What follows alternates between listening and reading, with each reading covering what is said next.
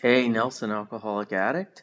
That's my real name. I use a pen name here at LOL Sober.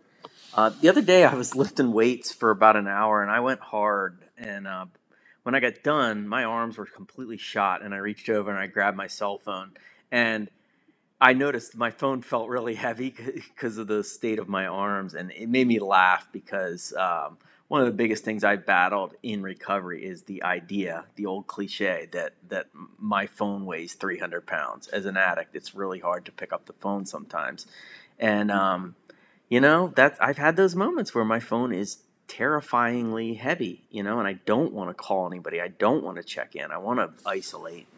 Um, so early on in recovery, I did what people told me. I was in rehab. They said, get the 90 and 90, get a sponsor, call your sponsor every day. And I did all of those things, but I only called one person, just my sponsor. And it got to the point where he said, dude, you need a network of sober people. It can't just be me.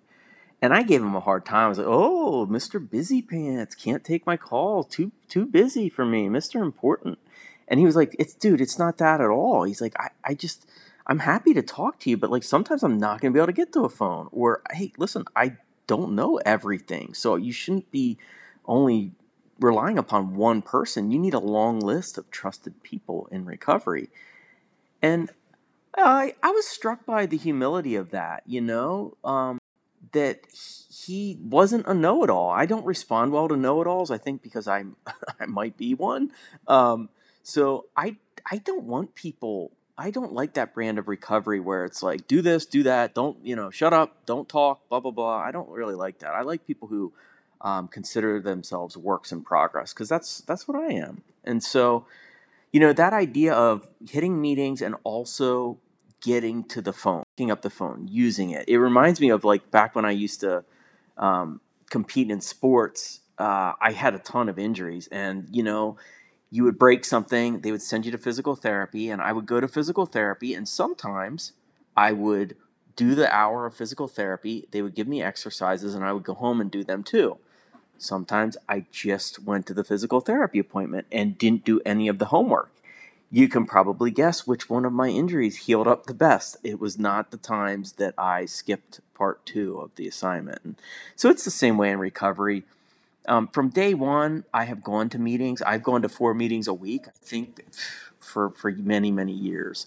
But I've also had periods where that's all I do. I just go to meetings. And it's just such a better life when I go to meetings and make a few phone calls every day. I mean, nobody in recovery has ever said like you need to call 3 people per hour. It's nothing preposterous. It's like, hey, call 1 or 2 people every day. When I do that, my life is just better. It really is. It's the difference between like a C plus kind of spiritual health and like an A. When I'm making calls, I'm just better off. And so at one point in my recovery, I found myself really using my drive to work every day. 30 minutes there, 30 minutes back. I just used that time in the car. Like, why not? What else am I going to do? I would just make calls.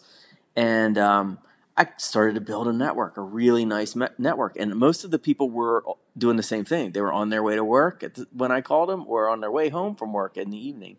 And one day a guy joked around with me, and he said, hey, we're here on the phone. We're pouring our souls out to each other, and all I hear is turn signals blinking in the background.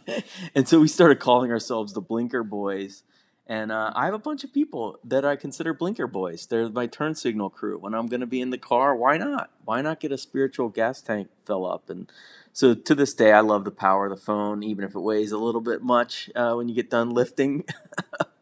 That one call can go so far toward my spiritual fitness. And so I always encourage people, try talking to a different person in recovery every day for a month. See where it gets you. I bet you it's a good place. So it's a good way to build a network, one turn signal at a time. So thank you for letting me share.